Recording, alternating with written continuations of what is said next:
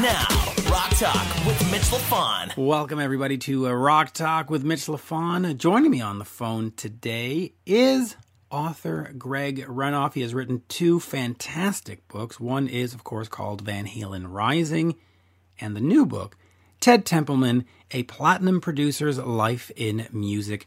Ted Templeman as told to Greg Renoff. And before we get to Greg Renoff, let us bring in our favorite and only co-host, Alan Niven, who, of course, has some great stories about Ted Templeman. Bonjour, Monsieur Alain Niven. Comment allez-vous? Bonjour, Monsieur. Comment ça va?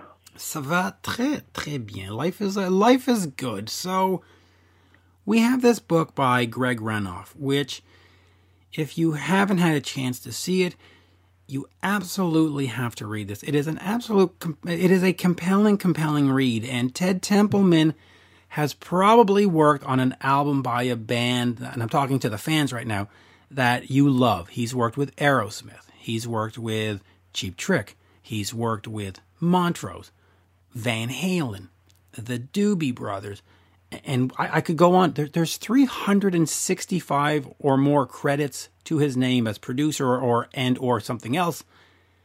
Alan, what do you know about Ted Templeman, and was he ever considered to work with Great White or Clarence Clemons or Guns N' Roses and for some reason just didn't work out? Or was he just too expensive for these bands to hire? Did you ever, run around his circle of life? No, but this I will say. Ted is definitely one of my heroes and a guiding light. And I'll give you an illustration of what I mean by guiding light. I went to see this American band on their first foray into the United Kingdom and had their first couple of albums and was very excited to be able to go and see them at last, and went to see them. And I have to say I was a little disappointed with the show. And that sent me back to my little basement flat in Oxford. And I pulled out the record because now I wanted to know why the record was so good and why the live performance was a little ho-hum. And I figured out that it must have something to do with a guy called a producer. At that point, I didn't understand what a producer was and what they did and their significance in the studio. But definitely after seeing the Doobie Brothers, I wanted to know who the producer was and what a producer did, because the record was outstanding. And, again, the first Montrose record knocked me clear on my back heels. I thought it was brilliant. And again, it was Ted Templeman, the producer. And that record is seminal. That record fired up and inspired countless bands. So I have nothing but hosannas for Ted Templeman. In terms of working with people that I worked with, my assessment was we needed a particular kind of personality for Guns N' Roses. And I think we got the right one. I think Mike Klink was the perfect person. His personality and his strength as a very empathetic engineer of guitar was critical to the Guns N' Roses record. And with Great White, I have to confess that when it came to producing that band, it was a little bit of an accident. We were looking for a producer with Tom Wally, the A&R guy at Capitol. We went through our A list of Desire and our B list and our C list, and nobody responded. And we eventually got to the D list, and somebody on the D list wanted $75,000 up front and 4 points. And my reaction in the phone call with Tom Wally was, what? What's he done that he deserves that amount? I can produce a record as good as that guy can. And lo and behold, Tom Wally said, you think so? And I went, oh, shit, now I'm in trouble. And then he said, go into the studio and cut 4 tracks. So that's how I started out being the producer for Great White. We went and we cut 4 tracks. One of them was Rock Me, and Tom turned around and said, finish the record. So that's why, I never got the opportunity to put Ted in place for a record. I wish that I'd thought of him for Havana Black, for their second record, because the guys that we did get was a complete and utter disaster. But Ted would have been great for Havana Black. And, that's one of those things where I look back and go, oh, you think you're so clever? Well, you missed that one. Well, listen, I will say this honestly. You are no D-list producer. So you went straight from the front office at what was that place called? Green. Where did you work again? What was the name of that? I was working at a little distribution company called Greenworld. Greenworld, that's it. Yeah. You went from Greenworld to world class producer. So forget that 75. Now, just real back to the Montrose thing. That first album. You look at these songs. I mean, this is not an album. This is a greatest hits. Rock the Nation, eventually covered down the road by many bands, including Tesla. Bad Motor Scooter still makes it into Sammy Hagar solo performances all these years later. It has not lost Space Station number 5. Yes. Now, who covered that? Did Def Leppard cover that? Somebody covered that. But, Good Rockin' Tonight, which Rock Candy, covered by L.A. Guns. It's a super record. It's a super record. Did this gentleman also not write a book about Van Halen? Yes, I said that. He wrote. Now, in fact, I'm going to read you the whole title because I love the whole title. It is called Van Halen Rising: How a Southern California Backyard Party Band Saved Heavy Metal. Well, I got to tell you, I've got a slightly different take on Van Halen in some ways. I know what you're going to say. With Sammy Hagar, they were a much, much better band. That aside, No, I'm not going to say that. I'll tell you what I am going to say is that there is one member of that band who I don't think ever gets sufficient credit. And I'll tell you, my favorite Halen track, far and away, is Panama.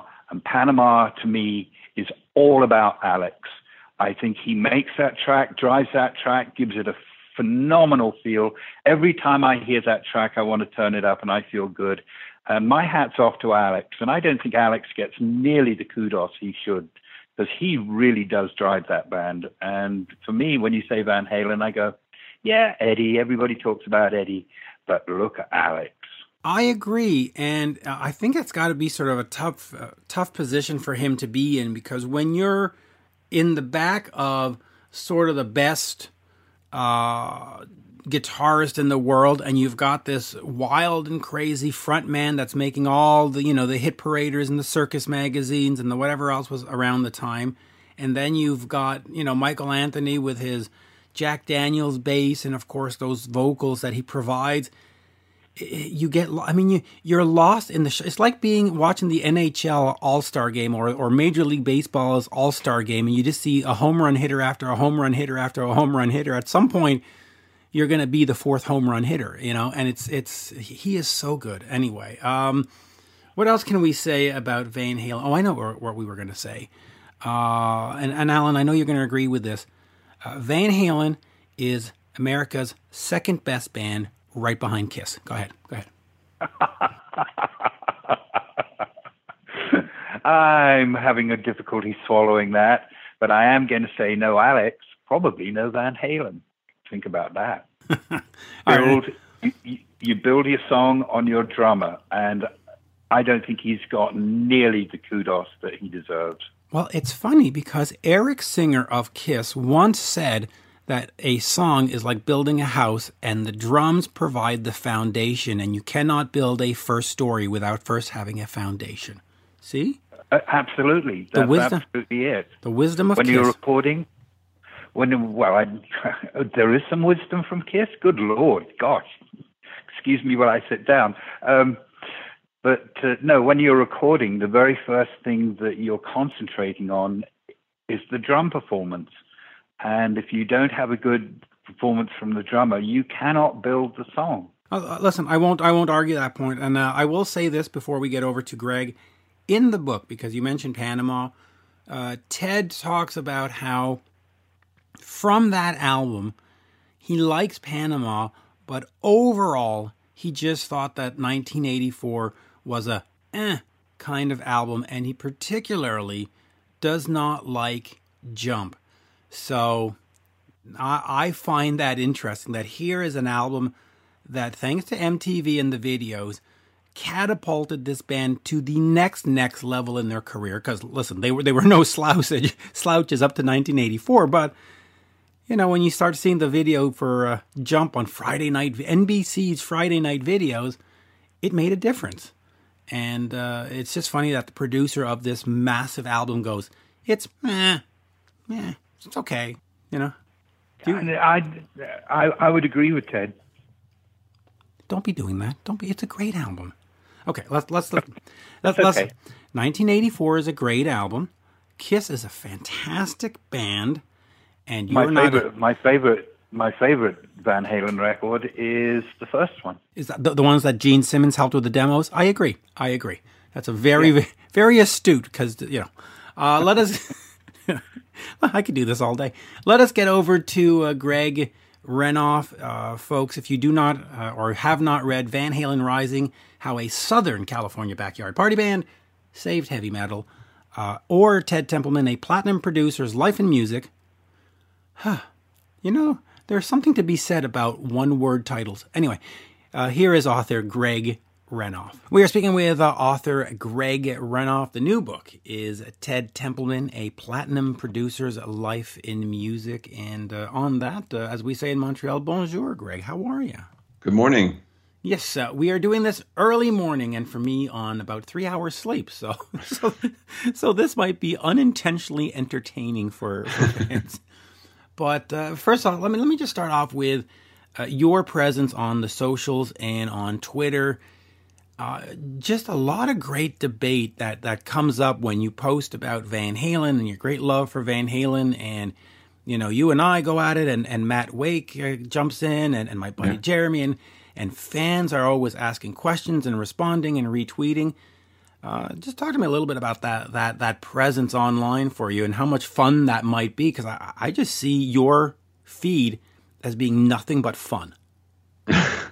You know, I joined Twitter years ago, and it's funny that you have to sort of migrate to find your tribe, and eventually I sort of gravitated more towards Van Halen. I just kind of joined to sort of see what was going on. I wasn't on the platform, and I think when you and I and Jeremy and Matt and so many other people talk Van Halen, I think part of it is one reflective of the deep passion that so many people have for the band. But I also think it's also the fact that, there's really nobody on Twitter who's related to the band, maybe other than Sammy, who doesn't seem to, who I'm not sure is actually posting on Twitter directly himself. There's really, with a lot of artists, with Motley Crue, you can go back and forth with Nikki Sixx, with Rat, Stephen Pearcy's on. You can kind of have the band member as the focal point. Skid Row with Sebastian, obviously his long legacy with the band.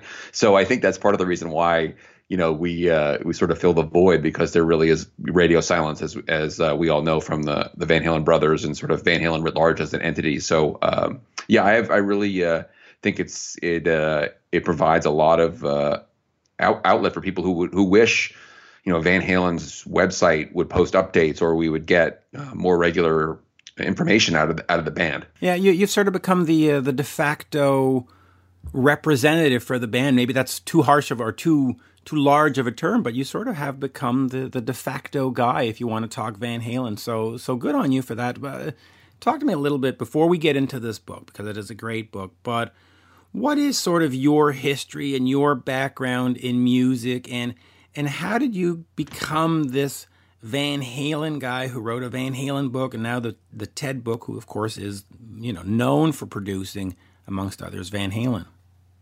Well, I came of age at the right time, I guess, to become a massive Van Halen fan, at least one time, which was I really first heard Van Halen when Jump came out, and that was that I had some musical awareness about rock music from an uncle who turned me on to Allman Brothers and some of these other bands. But those were kind of his bands, and I would listen to them. But when I heard Van Halen's Jump, that sort of set me off as a fan, and took up guitar around that time too, like a lot of millions of kids trying to imitate Eddie Van Halen. I was a very mediocre guitar player, and for me, life went on to college, and then post grad, I did a PhD in history, and my career focus was not on music. It was just on popular culture as an academic historian. And I was looking for something to do as a bit of a diversion from my typical work, which was more focused on the 19th century, actually. And I decided to do what I thought was going to be an article for Van Halen News Desk or something about Van Halen's beginnings. I had been reading a couple of people on Facebook, kind of Pasadena people, talking about what had gone on in Pasadena in the early days, and just, kind of on Van Halen threads on Facebook, people would chime in and talk about backyard parties. And I sort of went with that, and that rolled up into eventually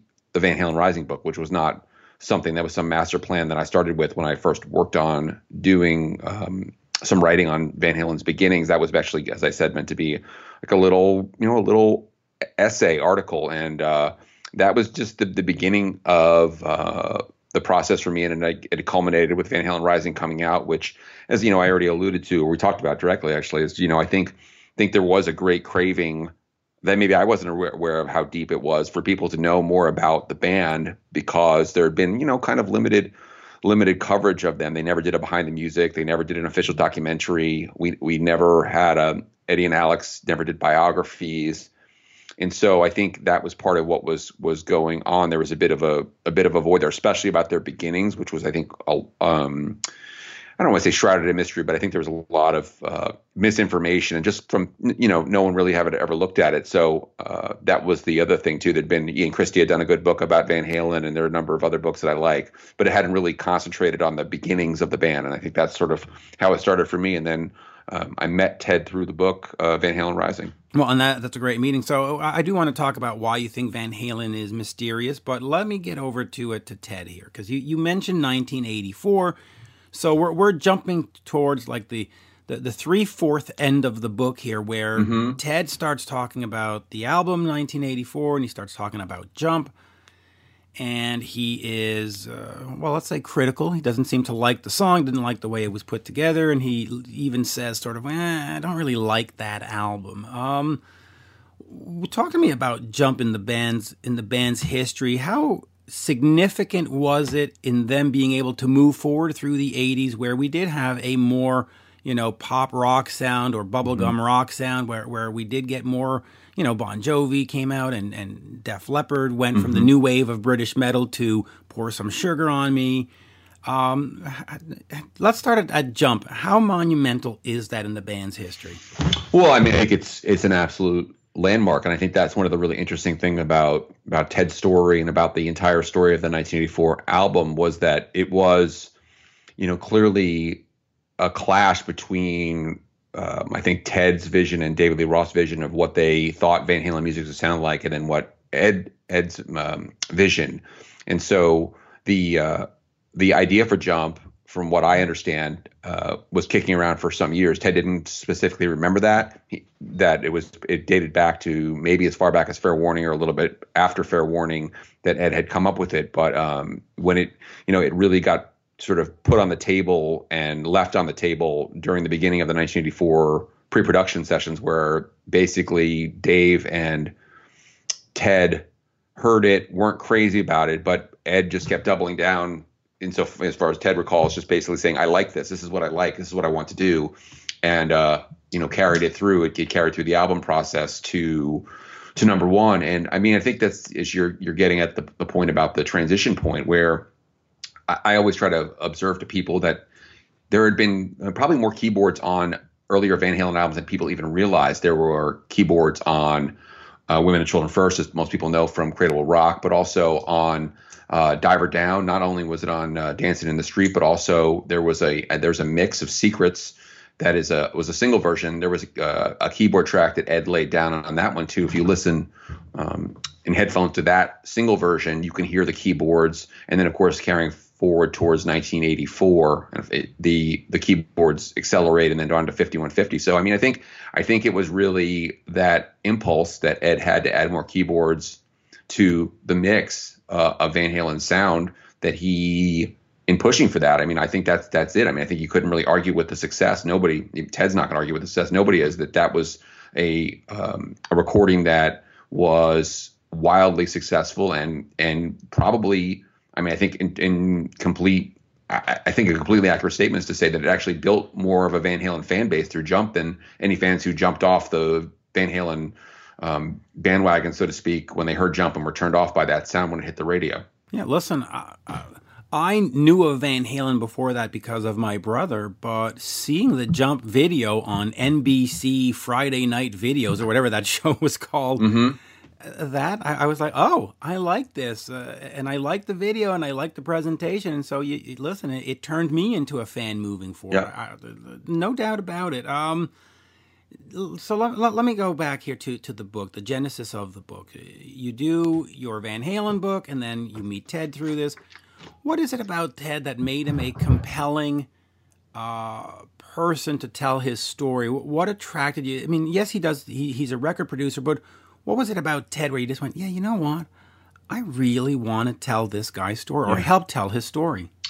Well, you know, I got to know Ted through writing Van Halen Rising, and then after the book came out, we exchanged emails on occasion. We talked, and we had done a book event together in Pasadena. That was the first time I met him in person. Basically, the day the book came out for Van Halen Rising, he was nice enough to come out and sign books with me and sign albums for people. It was amazing for me as a fan.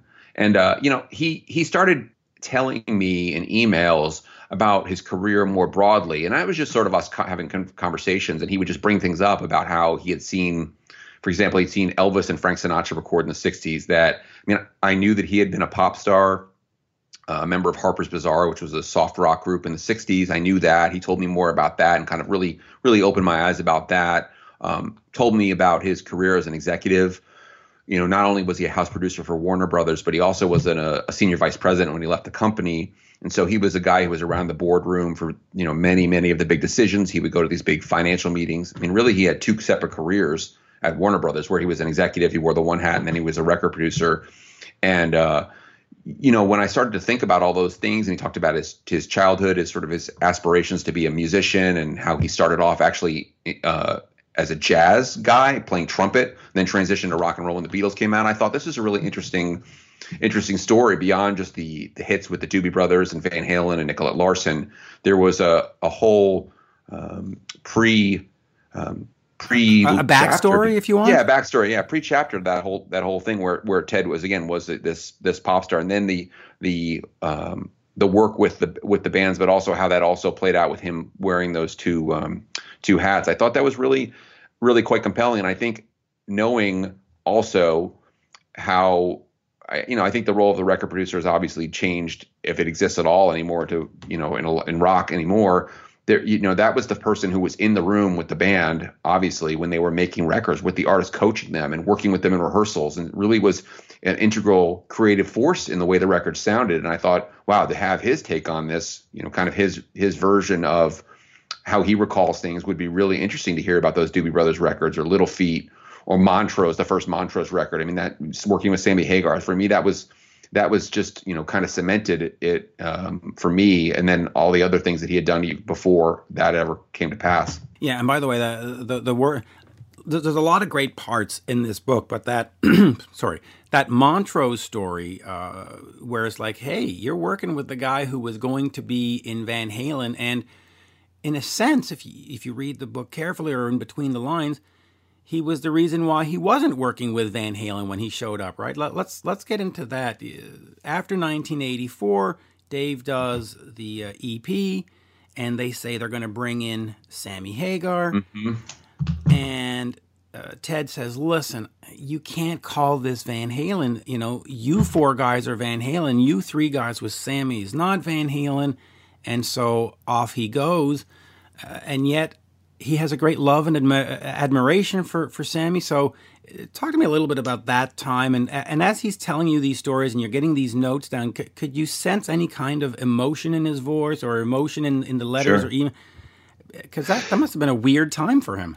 It was. I mean, I think that was really for me as a fan. And I think anybody who's read any interviews surrounding the whole situation with Sammy and Van Halen in the 1980s, Sammy joining the band, I think there was sort of a popular conception, because Ted never really chimed in on this at all, obviously, before this, that basically that Ted was happy to have Dave leave the band, that Dave was leaving, and Ted was like, great, I have the quote unquote, I have the star, or something like that. Which when I talked to Ted about that, he was, one of the first things he said to me about that was, I never wanted Van Halen to break up. I never wanted Dave to leave that band. And that really was kind of shocking to me, the way he said that, only because I only could go by what was sort of out there as a narrative.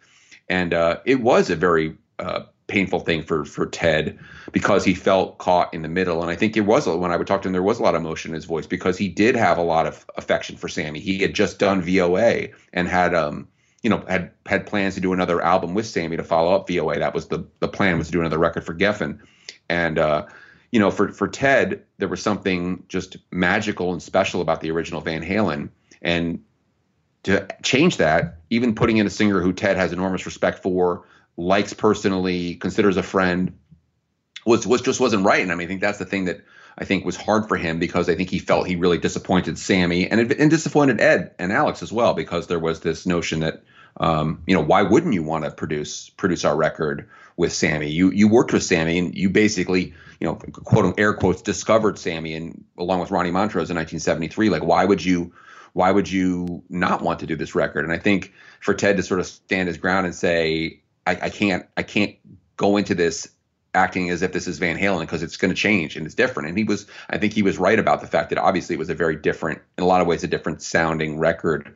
But it was eye-opening for me. And, Ted, when he would talk about it, would be very impassioned about it. And we talked at great length about it. I mean, many, many, many times, talking about just how he felt caught in the middle. And then even when he was doing Eat 'Em and Smile, which I thought was really fascinating, was that Ted said in the back of his mind, he always thought, this is just a segue to get Dave back into Van Halen. Basically, when the two albums come out, 5150 and Eat 'Em and Smile, and they do so well, Ted thought, well, this is a no-brainer. Now both guys, meaning Ed and Dave, can come back to each other. Nobody has to come back begging for the other person to come back. They both are able to come back from a position of strength and say, let's put this back together, with the original, kind of like Aerosmith did eventually in the mid-'80s. And it just never happened until much later. And so I think that was, as Ted mentions in the book, that was one of the most profound disappointments of his career, because he just wanted the band back together. And to be clear, Ted made clear to me that he didn't really have the expectation that he was going to produce another Van Halen record necessarily. There had been a lot of static during 1984, and it was just sort of, I think Ted had sort of see it as a fait accompli, that his time may have passed, but he just thought, these guys need to be together because there's something special, and it didn't happen. And he's right, and I find it exceptionally revealing when he talks about Crazy from the Heat, and they go and record Just a Gigolo and so on and so forth. And he's like, oh, thank God the drums don't sound like Alex, because I don't want this to be Van Halen light. I wanted it to sound different.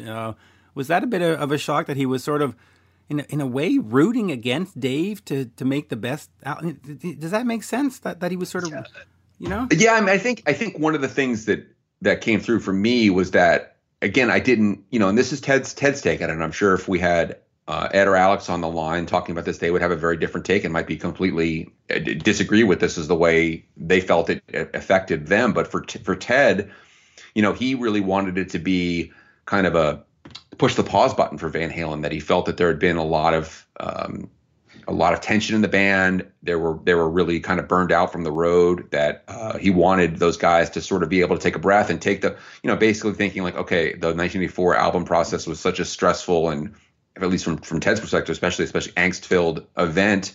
And I think for those guys too, that figured Dave does this little EP, it'll make a little splash, it'll come out, and it'll allow Van Halen to regroup. And as you mentioned about the sound, I mean, that was one thing that Ted said he was absolutely, and Dave too, supposedly, on board with, was this idea that I don't want it to sound anything like Van Halen. I don't want anyone to think like, oh, Dave is basically, it's one of these things where someone's holding back the best songs for their solo career, or, I'm just going to, call it David Lee Roth and basically put together music that could be used on a Van Halen record or sounds like Van Halen. So yeah, he talked about how he wanted the drums to sound different, the guitars, everything to be in a completely sonically different range from what Van Halen represented. And I think that's actually very accurate. But, as Ted observes in the book, it didn't do the things that he maybe naively in retrospect thought it would do. It actually, from what he could tell, didn't please the brothers at all. They were actually upset by the whole process and felt that Dave was using their band name as a platform for his greater success. And so, it's interesting to think about what Ted was trying to do with the EP, which was, just to do something to keep working with Dave, do as a diversion. And then the idea that Van Halen would probably with Don Landee actually, would have regrouped and done another Dave record, which they attempted, but it never happened.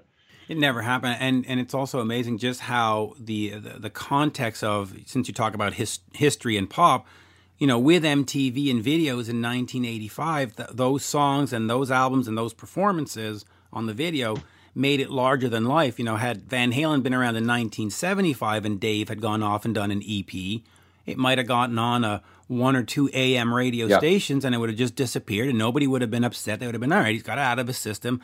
But because, you go back to 1985, those videos are very iconic to that era. California Girls and all. I can see the boys going, damn it. Look at him. He's successful.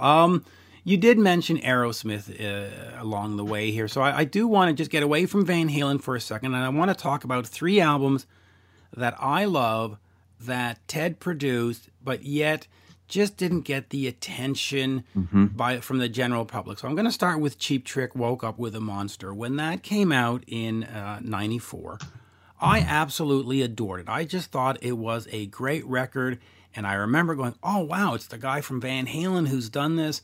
This is great. And you hear the songs, You're All I Want to Do and Never Run Out of Love and Didn't Know I Had It. I love that. So what is sort of your take on some of these least or less successful albums? And are you a fan of it? What do you think of his production? And does he talk much about these sort of, unfan favorite albums? Yeah, I think one of the things that was really interesting for me when talking to Ted about something like that Cheap Trick record, whereas he was very frank in saying, to be honest with you, I really always did my best work with a band when I took them from the first album forward. So we talked about Van Halen. He talked about the Doobie Brothers. He talked about Nicolette Larson. He talked about Bullet Boys. And he sort of said that, I think he said kind of leaping in midstream with acts, he didn't always nail it the way he thought. I think the other thing he told me about the Cheap Trick record was that he was just, he was just blown away by how talented those guys were. I think in some ways he was almost like, you guys don't need me. I don't mean to say that he wasn't thinking that he had any input or no input to play, but I think, when you have a band of that level that had made that many records, I think Ted really understood that those guys had a good sense of what worked for them musically. I know one thing he did tell me, which I don't know if we mentioned in the book, I don't think we did, was that he was pretty adamant about the fact that he thought the album cover idea was a really terrible idea. I know that he's right about that. That's an awful cover. He's not the only person in the world who ever said, obviously that's nothing new, but he said, I remember I showed him the cover and he was like, I told those guys, this is a terrible idea. Don't do it. And he also talked about, especially about Xander, just about what an incredible voice he has and just how he was just blown away by his talent, particularly. All the guys in the band, they were such a great unit, but he just talked a lot about Xander and saying this guy is one of the best singers I'd ever worked with in a studio. It was incredible. But, that was again, one of those records that you pointed out that didn't connect. Maybe it was the time, maybe it was the songs, maybe it was the production, what it was. But, I think in the book too, what's really refreshing about Ted is he takes responsibility for albums that don't do well. He sort of says, hey, I could have done a better job, which he would say that to me all the time, basically when we talk about it, he goes, I didn't get this quite right. I missed the mark here, which I thought was refreshing in this age of sort of nobody takes responsibility for anything. So, but, again, I think, like you mentioned, a lot of good material on there. And I'll tell you what, I disliked that cover so much that in my CD back in the day, I actually would turn the cover inside out and put it in. I just didn't. It was it was unfortunate. But that said, the music is great, and I thought the production was great. Now, I wasn't going to ask you about the Bullet Boys, but you did mention the Bullet Boys, so let's go there for a second. That first album that comes out in '88, a lot of comparisons to Van Halen. People go, "Oh, Mark is a David Lee Roth clone," and of course, Mark is his own talent and very good at what he does. But did he have any reservations about that? Was he looking for a Van Halen Part 2? How does he describe his work with the Bullet Boys? Well, it's interesting. I've heard Jimmy tell this story a couple of times. I'll tell it really quickly, is that Ted wasn't the guy who got turned on. Like, he didn't, quote unquote, discover the Bullet Boys on the strip or anything like that. It was actually a woman by the name of Roberta Peterson, who was an A&R executive for Warner Brothers, who called Ted up after she saw them, and she had told the Bullet Boys, "I'm going to send somebody from Warner Brothers over." Well, Roberta Peterson's maiden name is Templeman. Roberta Peterson was Ted's sister, who saw them on the strip and encountered them and basically told her brother, "You should go check these guys out." Roberta had gone to work in the early '70s for the label at Ted's behest, and had risen through the company to be quite a powerful A&R executive for the company. So I don't think it was Ted was looking for a Van Halen style band. And in fact, I think for him, I think he just heard the sort of the raw potential and I think to do something stripped down. And I actually asked Ted pretty directly about the Van Halen comparison. He said, it was never like an overt thing for him. It wasn't like, oh, these guys are just like Van Halen. I think he understood there was an influence there, but for him, he just really liked the idea of being able to go back to a bass, drums, guitar, vocalist, like that quartet type of style, like he had done with Montrose, to kind of have that very clean approach to production and do that type of stuff. He'd been doing, some bands like that, obviously, but not really any keyboards or anything like that with that album. And I gotta say, "Smooth Up in You" is one of the greatest rock songs from that era. I mean, that song can go on any top 20, best of the '80s rock playlist easily. And the cover to that album is a classic. That one is not regrettable. I didn't turn that one in on the CD. All right, so let me get back to my initial premise about three albums that I love that didn't get the attention. We did Cheap Trick. I'm Canadian, so I'm going to go Canadian for a second. Honeymoon Suite put out an album called Racing After Midnight, and Derry Greene, the guitarist, he's often referred to up here in Canada as Canada's Eddie Van Halen. Yeah. He's got that style. He's got that. He's just so good. And of course, that album has the Lethal Weapon soundtrack, whatever you want to call it. Title track. That's what you're looking for. Does he talk about that at all? And also, you as a fan, and as you're doing your research, and as you have that PhD in history, you're obviously doing your research properly. Did you sit down and listen to this album? What do you think of it? What did Ted think of it? And why didn't these Canadians make it? In thinking about how that all transpired with Honeymoon Suite, I mean, that was the I don't want to miss this point for people, is that the Lethal Weapon soundtrack is how Ted got introduced to those guys. That Warner Brothers, at this point, by the middle '80s, Ted was in a situation at Warner Brothers where he was doing a lot of things for the label that basically, instead of having the sort of more freedom to sort of say, I want to produce this, I want to produce that, and being able to spend more time in the studio, he was actually, from a corporate perspective, doing more soundtrack work and things like that. He did Wayne's World as well. And so that was one thing where they sort of got on his radar, because they needed a band. Warner Brothers needed a band to do a song for the Lethal Weapon movie. We talked about the record a bit in terms of, and I have listened to the record. What I remember mostly about that was that the lead singer, whose name is it Johnny D. Johnny, thank you. I was going to say Jimmy. Johnny was hit by a car or a bus at LAX in the middle of the album session, and which Ted said was just incredibly, obviously was terrifying for the, they get hit by here. Someone got hit by a bus. That's never a good thing.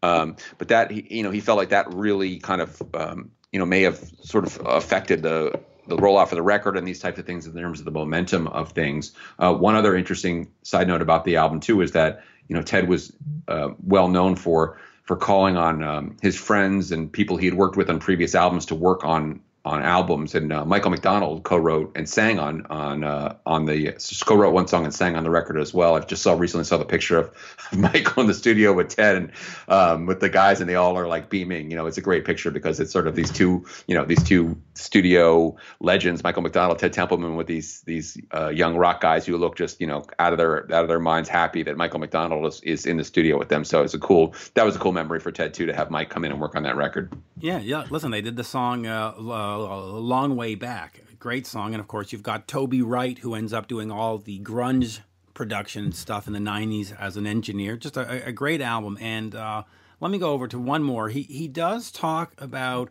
working with Aerosmith, but he talks about after Done with Mirrors in the book, where he says, listen, I went back to Aerosmith and I sort of felt bad that these are my words, but I screwed up the Done with Mirrors thing, and I wanted to redeem myself, so I went to talk to the Aerosmith guys. Now, that's not exactly how he says it. That's me paraphrasing. But I've always thought that Done with Mirrors is an exceptionally great record that for some reason it just didn't connect. But My Fist Your Face, Let the Music Do the Talking, the hop she's on.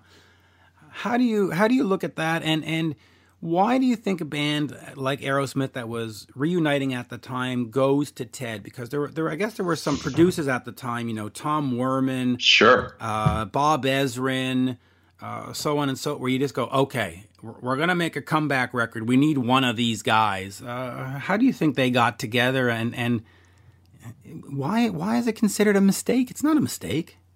Yeah, I mean, I think the connection for those guys was Montrose. I mean, that was really, Ted was coming off of 1984, obviously. So he was, that album had been locked into the top of the charts when Aerosmith is reuniting and looking to do another record. And then the Montrose record was the one that, from what I understand from what I've read interviews with Perry and Tom Hamilton and these other guys, that was the one, because Ted had worked on that record. I think for Ted, he really felt as if he had this incredible band. And what he means is he quote unquote screwed it up, in sort of air quotes again, is that he didn't get a good enough song on the album. He felt like, there just wasn't that song that was going to break the record, that there is this, My Fist Your Face, the Gypsy Boots, this other stuff that he really, really liked and loved. He had this idea to do Aerosmith, have this sort of Stonesy, punky, trashy sound. He said he didn't really like, for what he thought Aerosmith should be, his vision for what Aerosmith should be. He didn't really like the ballads with the strings that were done. I mean, he obviously has a huge respect for what was done by those records and thinks they're amazing albums done by extremely talented people. But he didn't think that was what he heard when he heard Aerosmith in the garage rehearsing when he was in Massachusetts listening to them. And so, for him, he just felt like it missed the mark because they didn't have a song that broke through at radio. And this is the situation that happened with, ironically with Montrose, the same thing happened where there was not a hit single, so to speak, that would be something that would kind of get embedded on radio and drive the album sales. But, Ted and I listened to it together sitting at his place in California more than once. We listened to almost all the songs on the record. And he goes, I love this. I love this. I love this. And just, how much he loved working with those guys. And I think going back to what I said earlier, Ted always took responsibility in terms of saying, like, he wanted it to be Aerosmith is back, just to sort of, and it was, I think, in a lot of ways, people who are Aerosmith fans recognize that it's got a lot of good material and was a stepping stone to their larger success. But, Ted wanted it to be, better, I think, capture the potential that the band had to be quote unquote back. And so that's where he was hoping, for something bigger for Done with Mirrors. But he does like the record and actually talks about how, it's the one thing he'll like turn on YouTube and look and listen to that he's done in the past. He's he's not listening to Van Halen songs on YouTube or whatever, not putting on his own albums, but he'll search for Aerosmith, Done with Mirrors, and listen to Gypsy Boots or something like that because he just loves it. He says the sound of it. It's a great sounding record, and I think part of the problem being that it came out in '85 was that they just didn't have a compelling video to go with it. And you can discount how important MTV might have been, but I think had they done My Fist Your Face, was this like whatever live action, kung fu, whatever, right. and if people had turned on MTV and bought into it, I think people would be talking about this album differently. But you look at the Let the Music Do the Talking video, a little performance video where, they fake bootleg. it wasn't a very compelling watch, and I think that was part of the problem with that record. I will ask you this before we wrap up. He does talk a lot about compelling Van Halen to do cover songs, and he talks about Pretty Woman, and he talks about this and that. Do you think that overall that was a good plan? I know he says in the book, well, 2/3 of the way, you're 2/3 of the way there if you do a song that people already know and like. But Van Halen could have been, should have been, to me, all original, all the time, with the musicianship of Eddie, of the band, and Michael and David as a right. Do you think that the cover angle was really necessary? Well, I mean, I think going back to the very beginning of Ted's career with Montrose, that really was the impetus for why you end up with a cover as the first single for Van Halen, because Ted talked to me at great length about how disappointed he was that Montrose, their first record, didn't connect big, didn't break out. That, I think it's all recognized now by everybody who's any sort of a fan of hard rock music from the 70s as an absolute classic and one of those, top 10 foundational albums for hard rock. But the album stopped at 155 or 157 and dropped off the charts. It never did anything. And so for Ted, You Really Got Me was about going to Van Halen's repertoire rather than Ted going, I got a song for you, learn this Kinks song and come back into the studio and we'll record it. Was that this was a song that he actually heard them play the first night he heard them, or the second night he heard them, they played this song. And so Ted wanted to make sure that there was a song that was going to be on the album and could be put into a single that radio programmers weren't going to go, well, we've heard all this hard rock before. We're kind of over that. We're on to other stuff. We're on to different types of music in the late 70s. This new wave thing's coming on strong, or whatever. That, Ted wanted there to be something that was kind of undeniable that radio programmers had to go, this is good, because he knew the band was incredible. Going forward, that's one thing that Ted talks a lot about in the book, about how the only song that was, quote unquote, his idea that he brought to the band and said we should do this song was Dancing in the Street, which obviously was a really, big moment in the band's history, because it ended up causing a lot of static long term with Ed particularly about the decision to do that. But, that was Ted's tailing, was that, they did Happy Trails on their original demo. They did, You're No Good was Dave Roth's idea, that Dave was the one who came up with the idea to do that. So, Ted, when those were suggested, Ted was always willing to do that, because he did believe that if you have a song that's already a hit and you finish it or redo it yourself, and you can bring it all the way to a hit for yourself. So, I mean, I think obviously when you look at Eddie Van Halen's songwriting output in the mid 80s and early 80s, that he was writing so much material. I mean, it would have been easy, I think, in a lot of ways to say, we should leave this song off this album, or we shouldn't do this cover. But, 1984, I think that's one of the reasons why there were no covers in 1984, because Ed and presumably Alex in particular didn't want cover material. They wanted to do all their own songs, and that's what we end up with 1984. Which is to me a landmark album. I mean, sure. Panama, Jump, etc. And let me just finish on this. Ted hasn't really produced a lot in the recent years. In fact, I think the Doobie Brothers' World Gone Crazy in 2010, yep. maybe Joan Jett. It's been about at least a decade. Does he talk at all about wanting to do one last great album, or get back in there and do a few more with some up and coming rookies and just give them his experience? How does he feel about getting back in the studio? I think that's funny. When we talk about that, I mean, he always talks to me about, in terms of how much he loves what Sammy still does. I mean, I don't think, Ted's in a headspace where he's going to want to go out and try to find a young band and work with them. But, I think, again, I'm just sort of spitballing. Ted never told me this directly, but I always, he always talks to me about, I watch Sammy's videos and I love what he does so much with Mike and, Jason Bonham, and he just thinks the band is so great. So I always had some sort of hope in the back of my mind that maybe Sammy might say, hey, Ted, come on, let's do a couple of songs, or do a song or something like that. But yeah, I mean, I think, Ted's in his late 70s, and I think he's sort of in that position where he has kind of in some ways moved beyond that in terms of his day-to-day focus of his life. He spent, whole days in studios for decades and decades.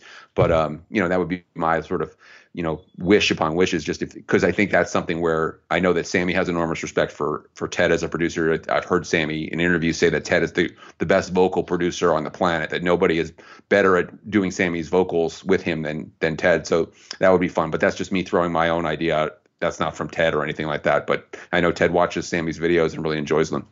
Well, I think we all enjoy them. Sure. Sammy's he's just been a lot of fun to watch. And when we talk about social media like we did with yours and mine before, a lot of these bands don't really do anything interesting. They'll say, oh, we've got a new pair of shoes for sale, or we've got a new necklace for sale, or a new tour tee. Like the content is sort of like, But you look at Sammy Hagar, especially on Instagram, and he's doing the videos and the lockdown videos, and here's my new rap. Sammy just looks to me like he's one of the greatest guys to know. He just is having a lot of fun in life, He's the original Post Malone. There you go. Ted, I'll leave you with it. Ted told me one great line he had about Sammy was, he said Sammy was just, has been like to the, he's like a cheerleader mentality. He's been to the school of positive thinking. That he said that Sammy was the type of guy in the studio that he could have crashed his Ferrari, totaled it in the way to the studio, shown up in a taxi and been like, well, I totaled my Ferrari. I guess I'm gonna have to buy another one. Let's work. He just was so optimistic and so, he said it was infectious. He said just working with him. That's why he loved working with him so much, because he said, it's like almost was impossible to have a bad day in the studio or with Sammy, because he was so upbeat and had this great vibe all the time. So yeah, totally. Sammy, those videos come through with the same vibe. They just look fun. And I think, maybe that's, that's why all of us watch them. I've seen them, and that's why Ted watches them. And we watched them and then watched them again and watched them again anyway. We'll leave on that. So many more things to talk about. You do need to read the book to read about this guy named Allan Holdsworth. I thought that story was kind of wacky. Like, oh, really? But let's not talk about that. Let the folks buy the book. Ted Templeman, A Platinum Producer's Life in Music. Greg, as we say in Montreal, merci beaucoup. An absolute pleasure. Thank you so much. It was great to talk to you too. Mitch, have a wonderful day. You too. Here's Paul Stanley to tell you why he doesn't want to shake your hand. Some people might have a little rock and roll pneumonia. Not even cold gin will kill those germs. This is Rock Talk with Mitch LaFon.